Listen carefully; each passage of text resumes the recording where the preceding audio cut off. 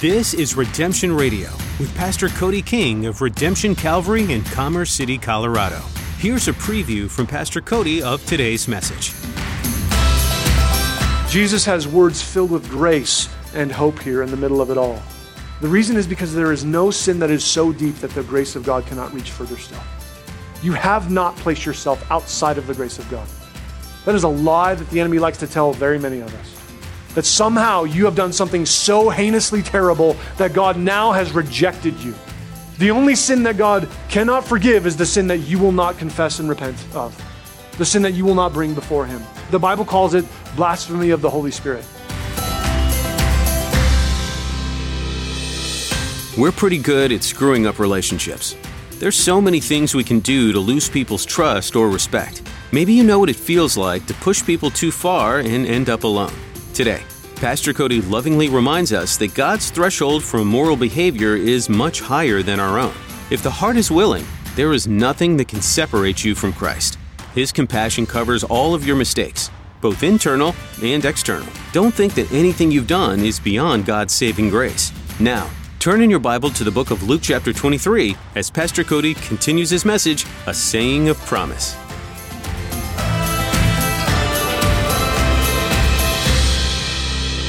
You ever felt dirty from sin?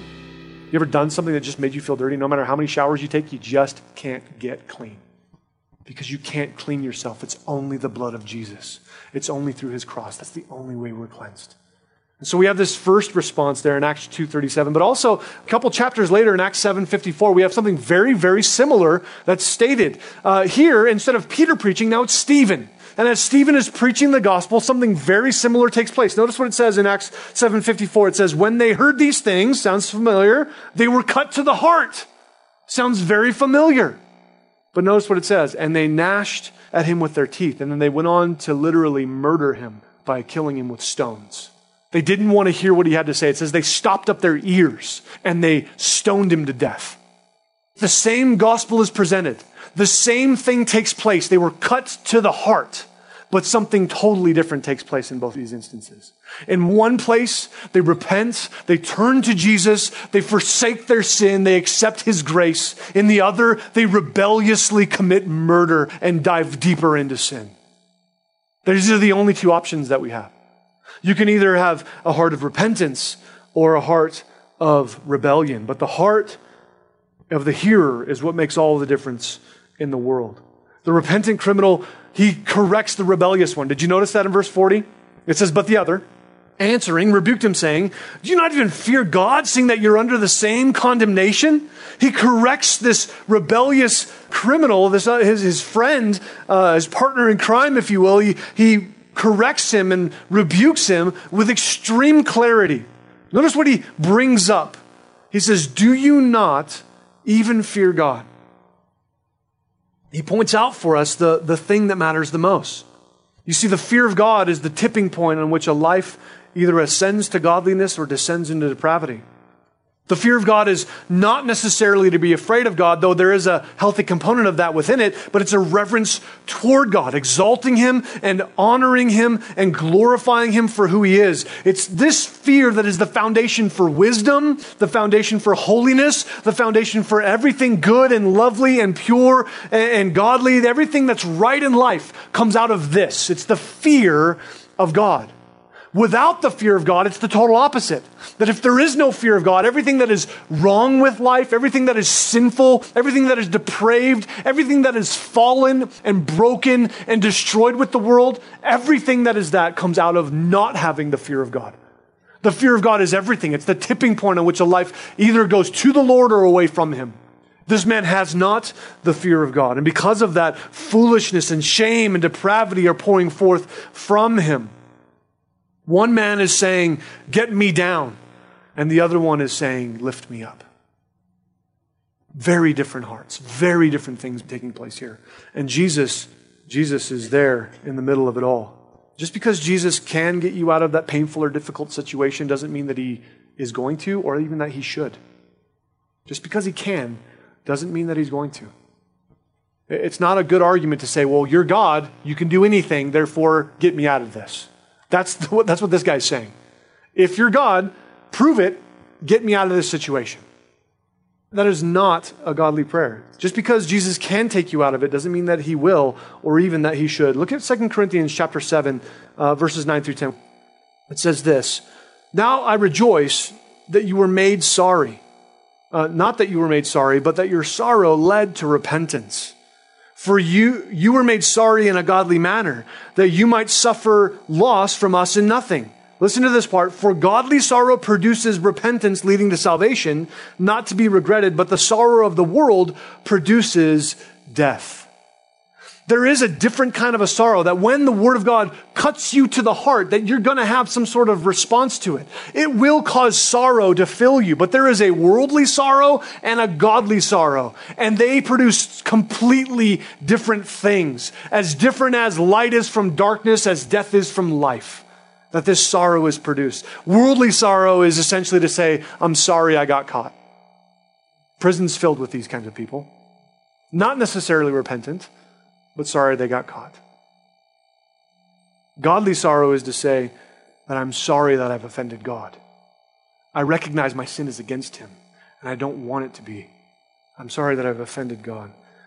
I think it's interesting here that he says, here in verse 42, that this criminal, he says to Jesus, "Lord, remember me when you come into your kingdom."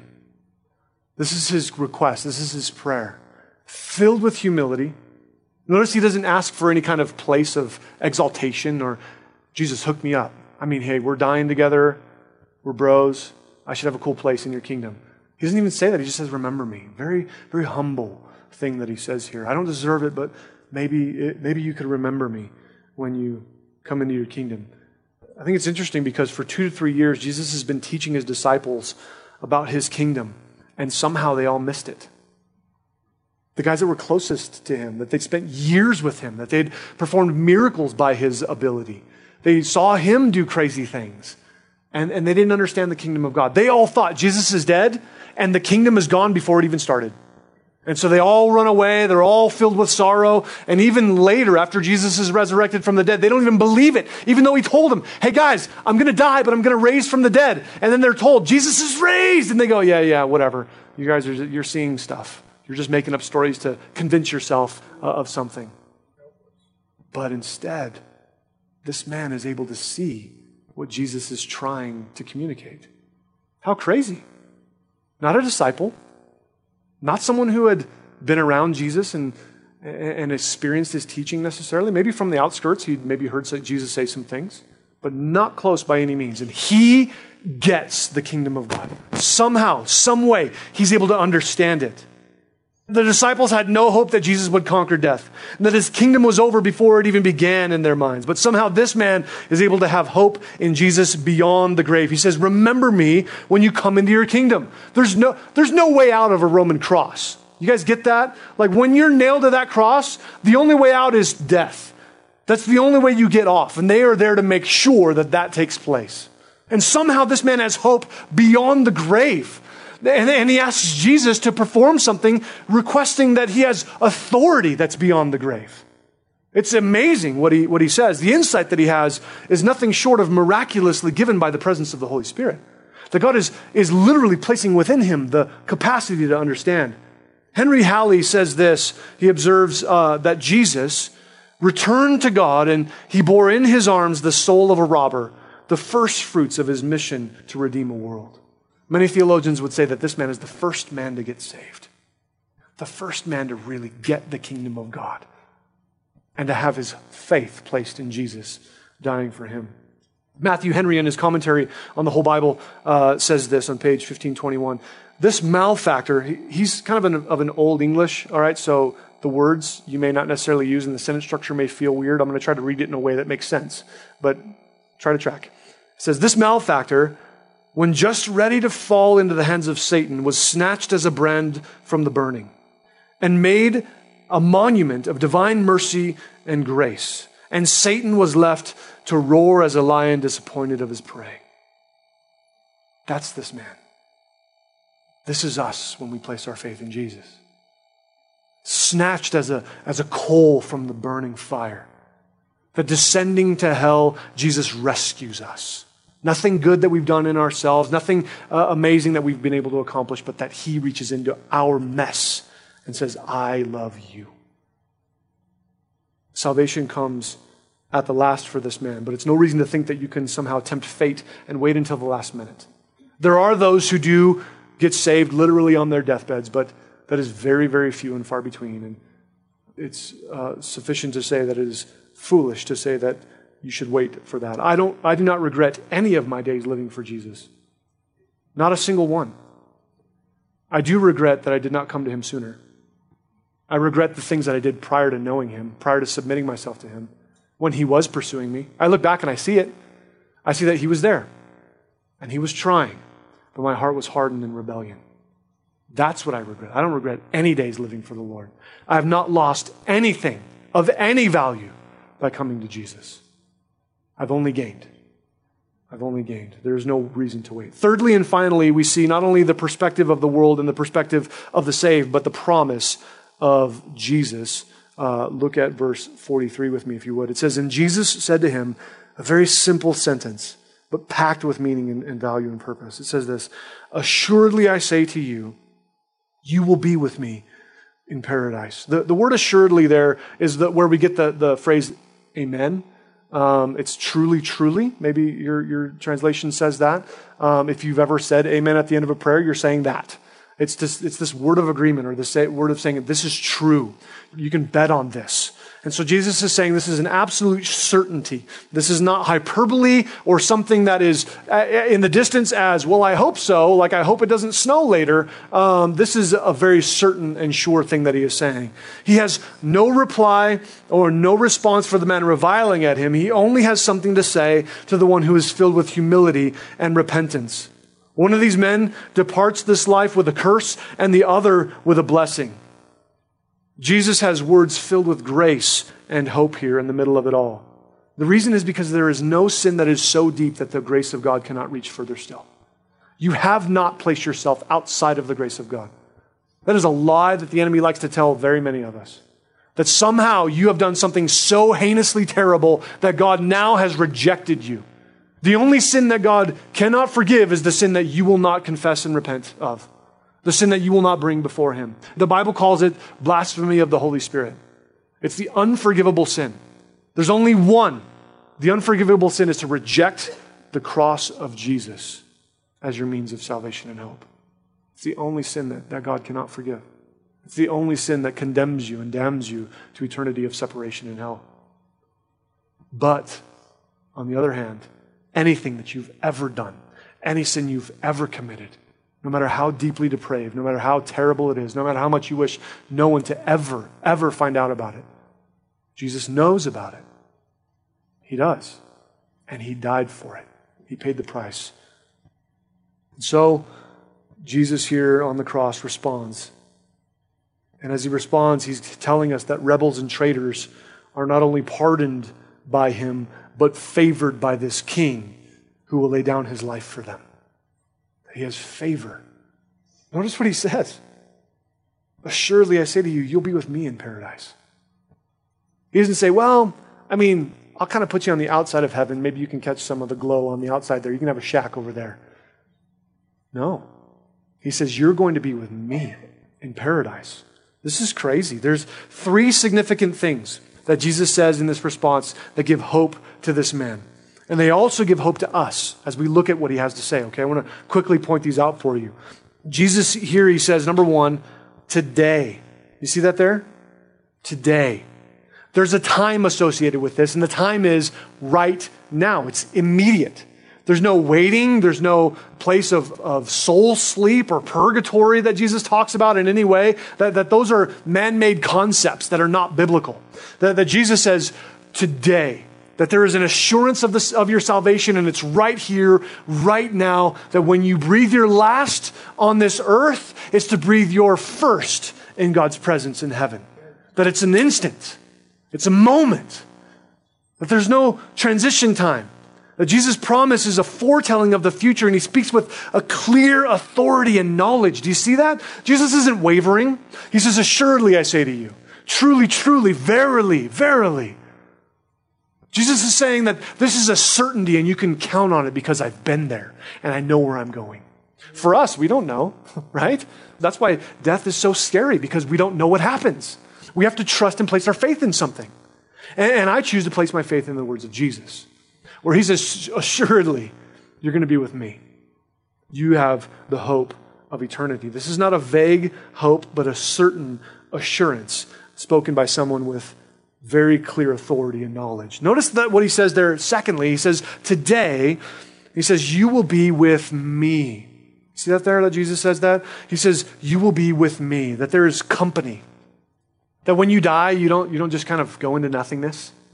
You don't become a bug or a cow or, another neighbor or something. That doesn't happen.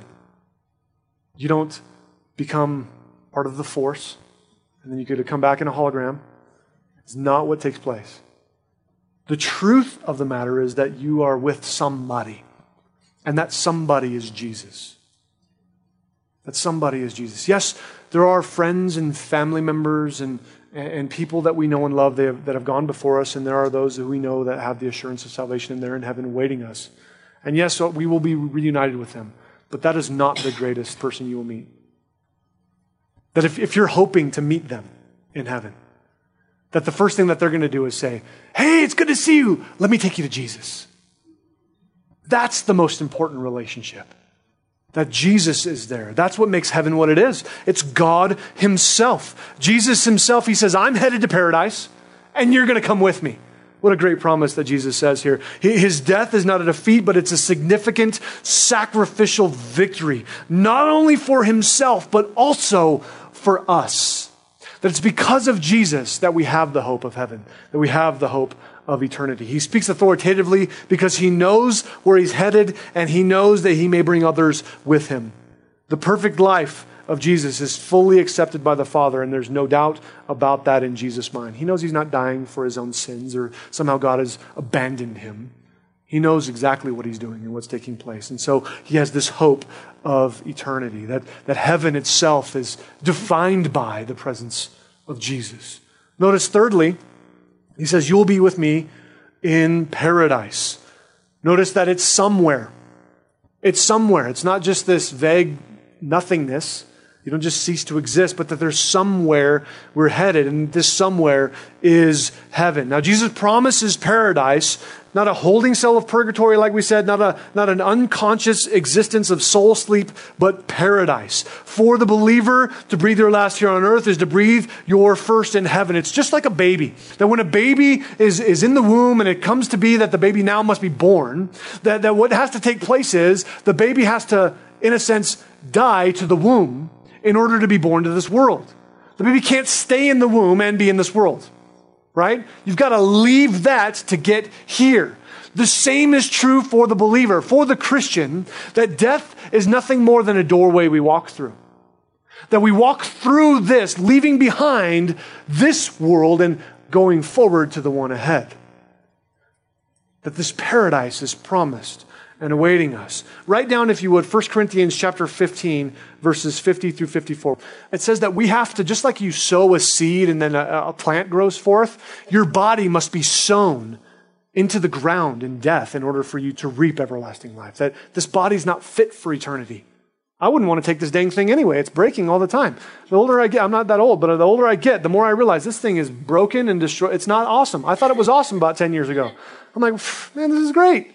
It's not that way anymore. Man, I just got more and more problems. And those of you who are older than me, you can say you don't even know what you're talking about. Paradise is promised, and it's defined by the presence of Jesus, not necessarily a destination. You got to get that.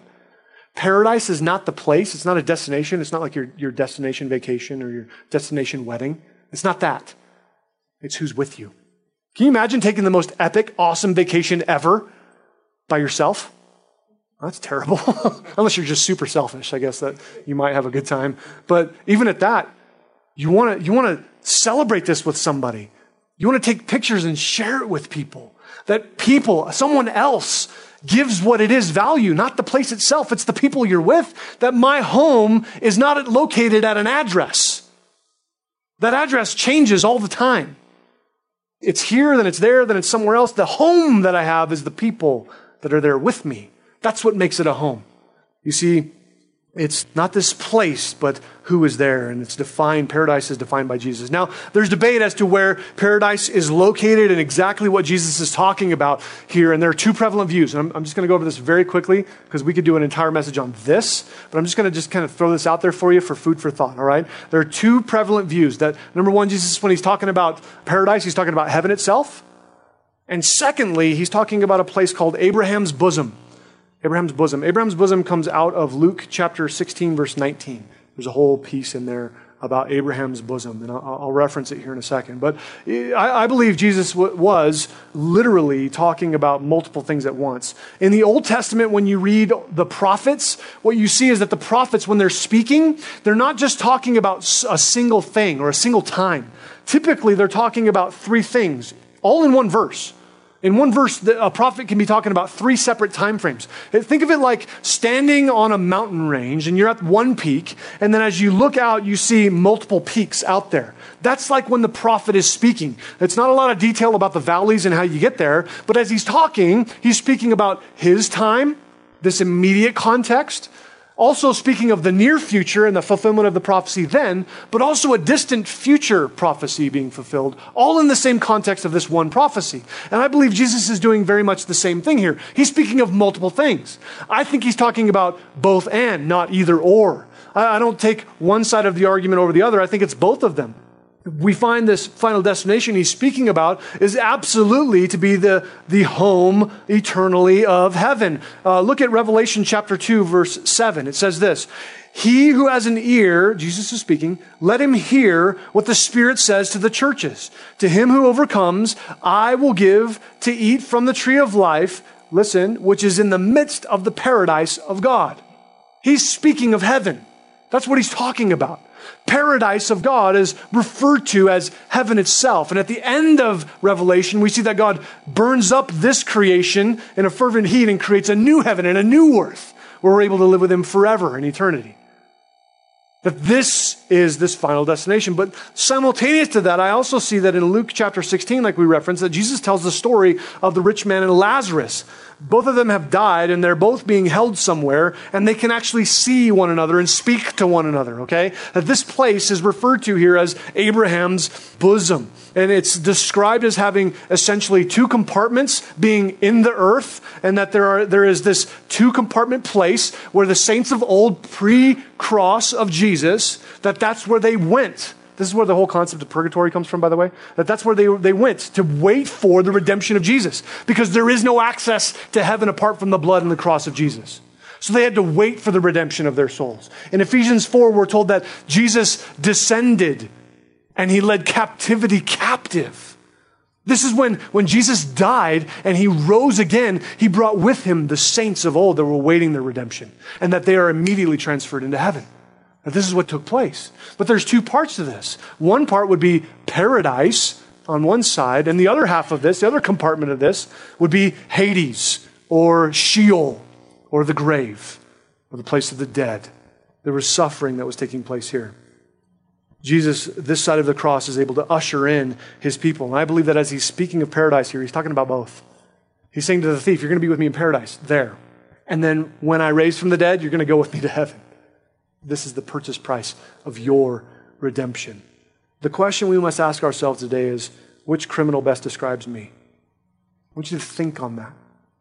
Which criminal best describes me? Is my life defined by rebellion or by repentance? And repentance is not a single thing you do once, but it's a continual thing that we do over and over and over before the Lord. Jesus' sacrifice was enough to grant access to both of these men, and yet only one received it while the other rejected it. God's grace is extended to you today. The question is, will you receive it?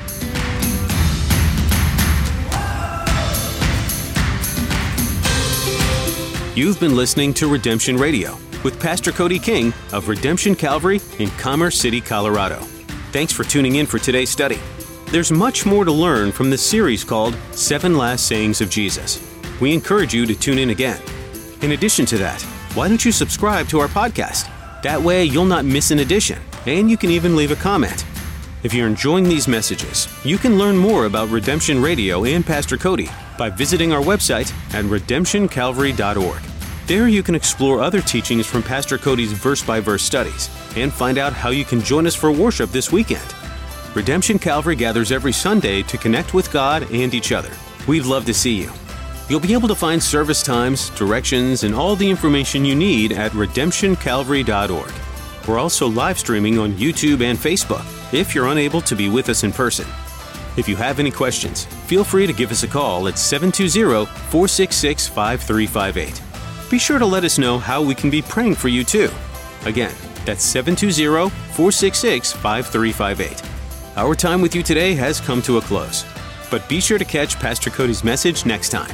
We're excited for you to have the opportunity to hear what God wants to speak to you here on Redemption Radio.